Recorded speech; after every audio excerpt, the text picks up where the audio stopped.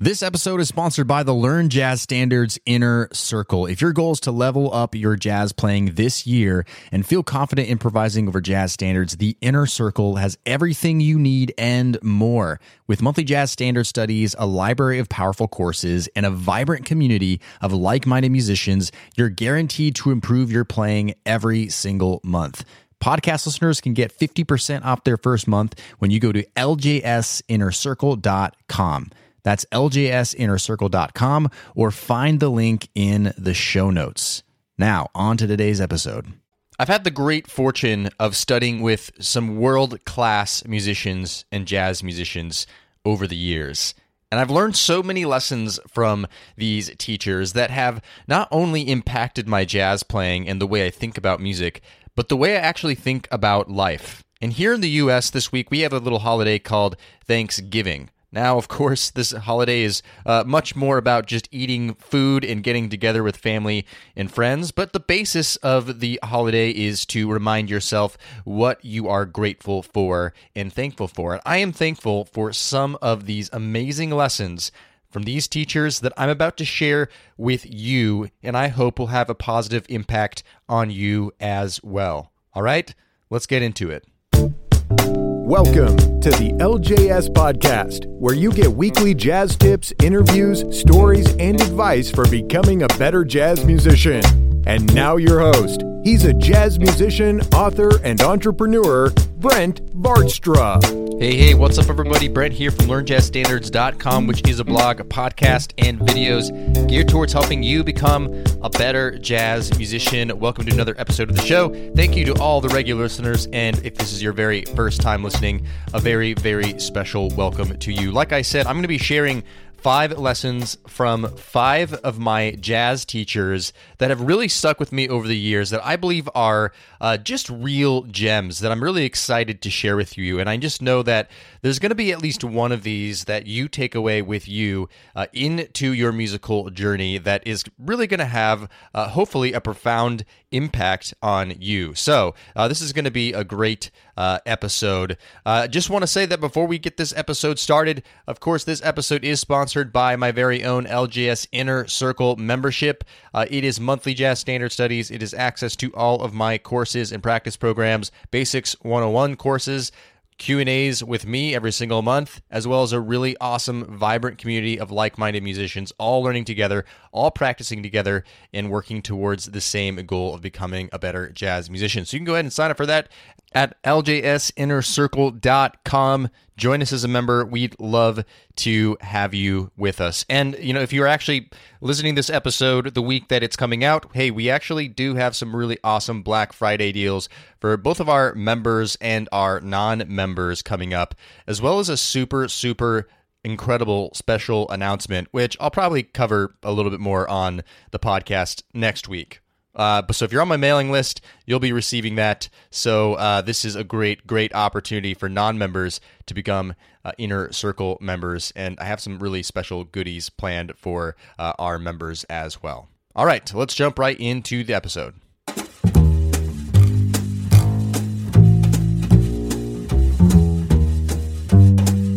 All right, so the very first teacher that I want to talk about that I learned a lot from was my very first jazz teacher ever, named Justin Nielsen. Now, I interviewed him back on episode 100 of the podcast, which was a really fantastic interview, but Justin was really the guy that got me really hardcore into jazz. Like, there was other times where I was into jazz, like I started getting into jazz when I was in high school, the whole typical was in the high school jazz band sort of a situation, but Justin was the one that really set me on the path to becoming a professional jazz musician later on in my life. And in high school, my later years of high school is when I met Justin.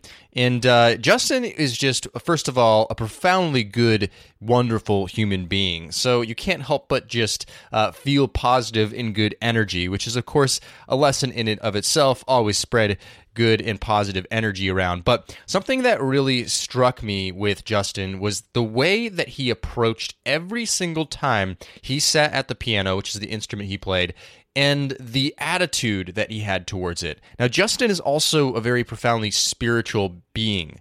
He's religious, but also more spiritual than just religious. And he always thought of playing his instrument as an act of worship to God. So when he sat down and played his piano, he gave it his 100% every single time. You could see this in his face. You could see it in the passion he would pour into that instrument every single time I ever saw him playing, even when he was just accompanying his own students, even when he was just teaching a lesson. You felt amazing energy the way he approached his instrument. So the lesson that I learned from Justin was play your instrument as if it was a sacred moment every single time, that there's something bigger going on when you're playing music. It's a gift to be able to play music. It's a privilege to be able to play music, and to get to spread the joy of music to others and to yourself is a real powerful experience. Therefore, we should never cheapen that experience by coming in and judging ourselves and our playing, by having a bad attitude towards what we're doing, by feeling ungrateful for the musical achievements we have made. And, this lesson would really serve me later on in my career when I started really becoming a very active gigging musician, gigging 3, 4, sometimes even 5 times a week. And while that's really awesome, it's a lot of fun to play that much music, sometimes you come to a gig with the wrong attitude. Sometimes you come to a gig feeling a little burnt out, and you forget and you lose sight of what it really truly means to play music and how powerful it is. So that reminder to always give it your 100%, to always try to channel yourself into playing that instrument with passion in a meditative way, I think was really helpful for me. And I think it's really something that we should all consider whenever we sit down at our sacred practice room to play music. Now, the second teacher that I want to share a lesson that I learned from is the great jazz guitarist Bruce Forman. Now, Bruce Forman is, again, someone I met at the end of high school at a workshop. I had a privilege of being one of the only guitar players at this workshop, and I got to spend a lot of time with Bruce, and he really was the first serious, big-time professional jazz musician that I'd ever really been in close contact with. And, I learned a lot of things from Bruce, of course, just musically, like how to play, a lot about jazz guitar, of course, since, we're both guitar players. But one thing that I really struggled with, and I know a lot of my students struggle with too, was I knew where I wanted to be at in my playing.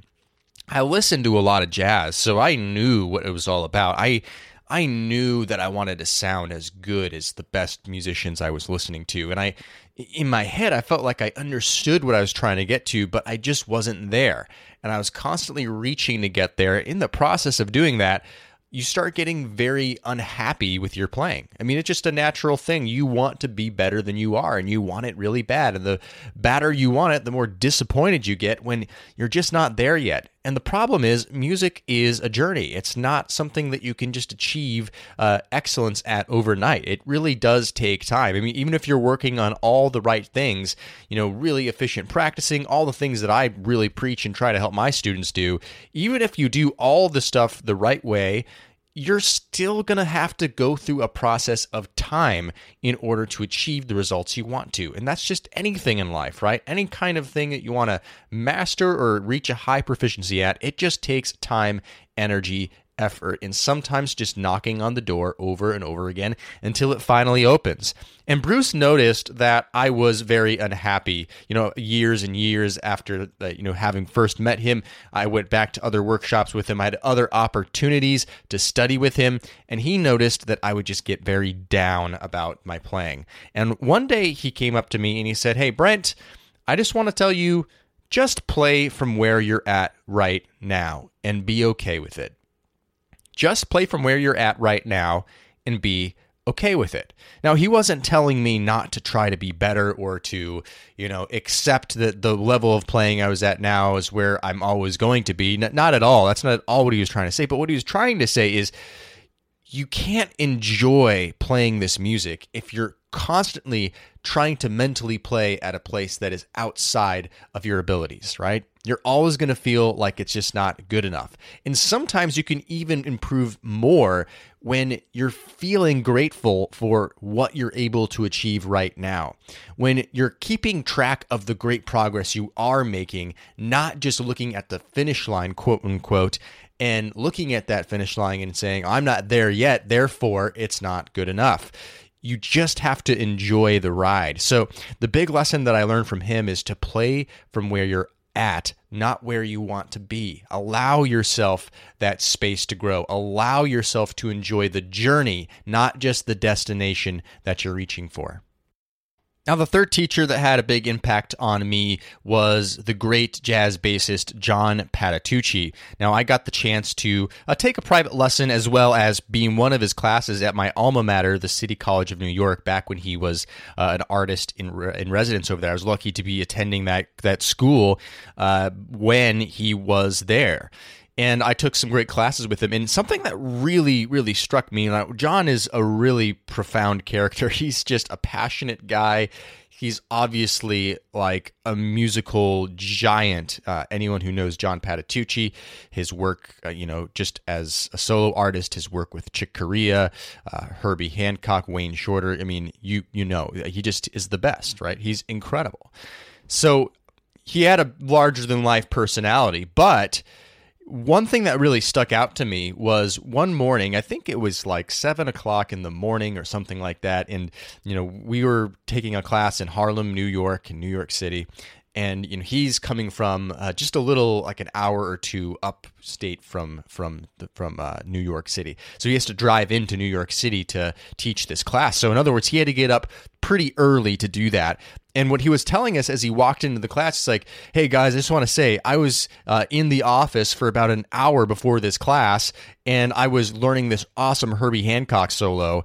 And, and he went on to explain all the amazing things about this solo. And when he talked about this solo that he was learning at what it must have been 6 o'clock in the morning, and, he must have been up since 4 in the morning or something like that to be there, it was with so much curiosity and so much joy and so much like just wanting to learn more, right? And you think about a guy like John Patitucci and you're like, well, what else do you need to learn? Like, there's nothing else for you to learn. Like, you're as good as it gets. Like, how can you get any better than you are now? But his attitude was that of always exploring, always being in awe of great musicians that came before him, great musicians that were his contemporaries. Like, he always was excited about learning and playing.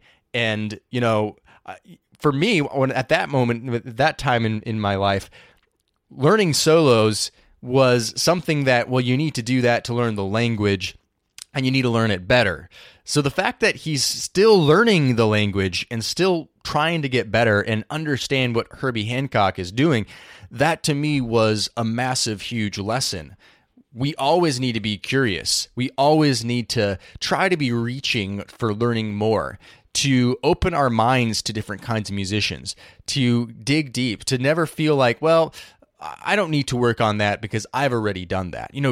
John was always someone who would preach working on fundamentals, right? Just fundamental things. And a lot of my teachers always preach that. Things where it's like, well, I don't need to work on my scales anymore.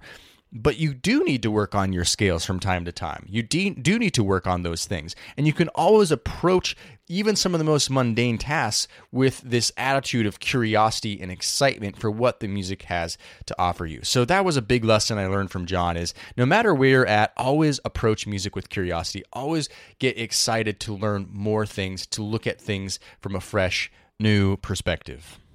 The fourth teacher that I want to share a lesson from is someone I had the opportunity of taking, a good handful of private lessons from, also just going to his gigs all the time when I moved to New York.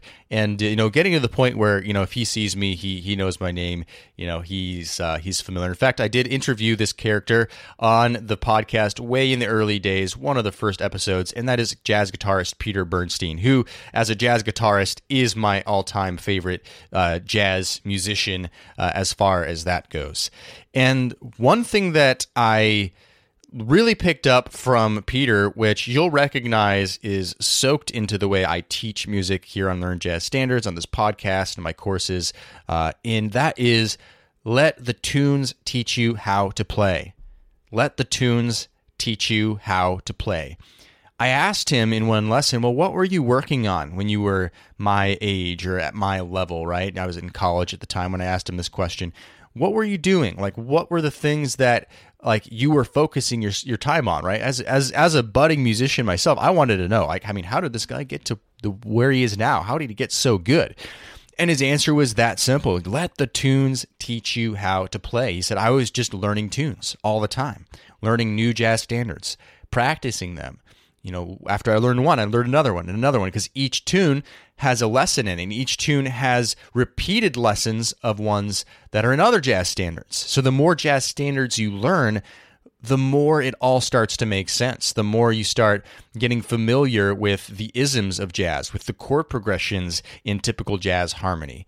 The more that you are forced to figure out new avenues and solutions for your improvisation over different kinds of chords and chord changes. And there's so much to explore in jazz standards. So sometimes, yes, there's really great things we can practice for application, like melodic minor theory or chord scale theory in general, or certain isms like working on guide tones and chord tones and all these things that are, of course, important to do. But at the end of the day, all the time, if we frame them in the music that we're actually trying to play, and let the tunes teach us how to play, we're going to be on the right track. And that's why in my 3 pillars of jazz improvisation, jazz repertoire is one of them.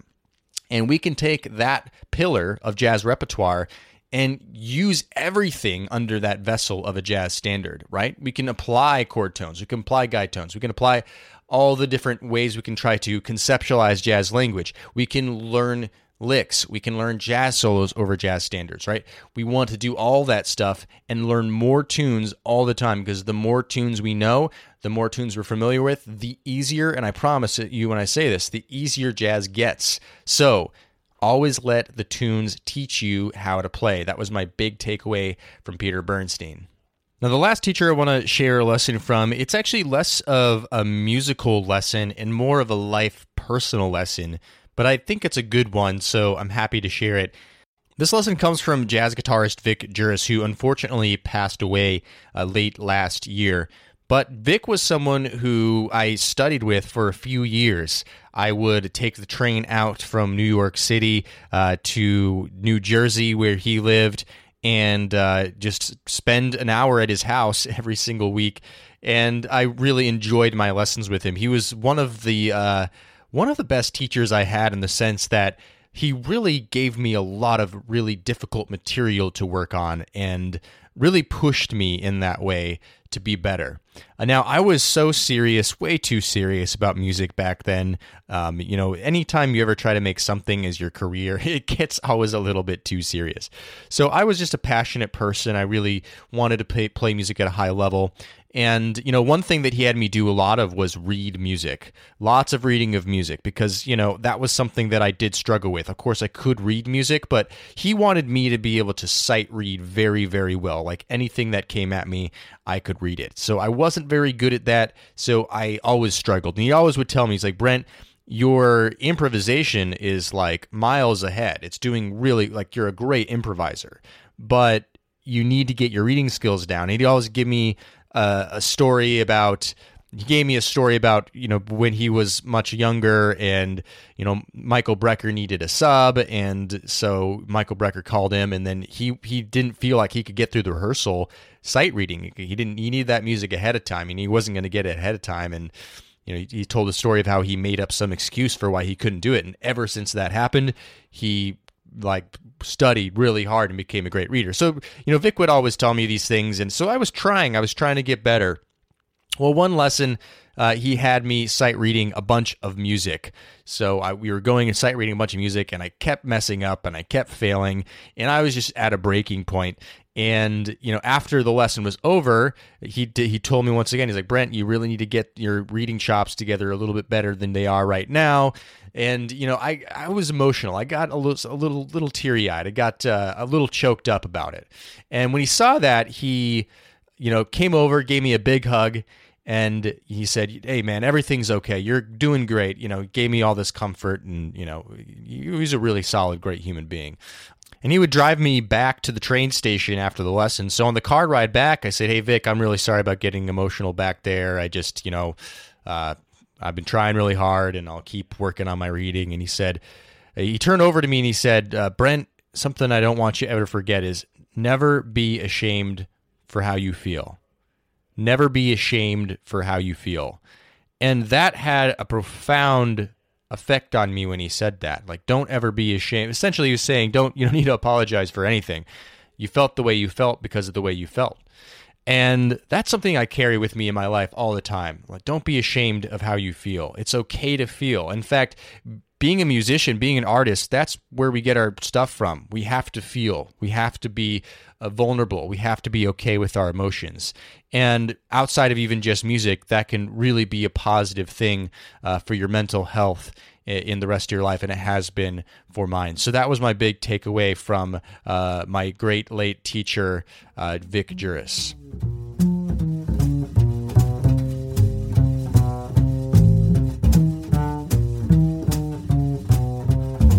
All right, that's all for today's episode. Thanks for listening. Hope that you found one of these lessons that I've learned from my teachers valuable, something that you can just take away with you, a little nugget of wisdom to bring along with you in your musical journey, or perhaps even into other aspects of your life.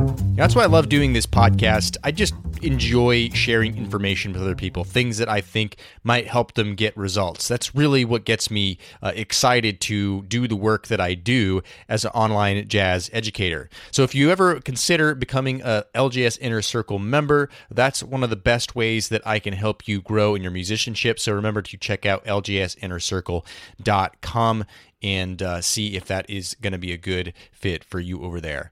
All right, looking forward to another episode next week. As always, I'm here to help you grow, become a better jazz musician, and happy practicing, and I'll see you next time. Thanks for listening to the LJS Podcast, brought to you by LearnJazzStandards.com. Subscribe to the series on iTunes, and don't forget to join our jazz community at LearnJazzStandards.com/newsletter.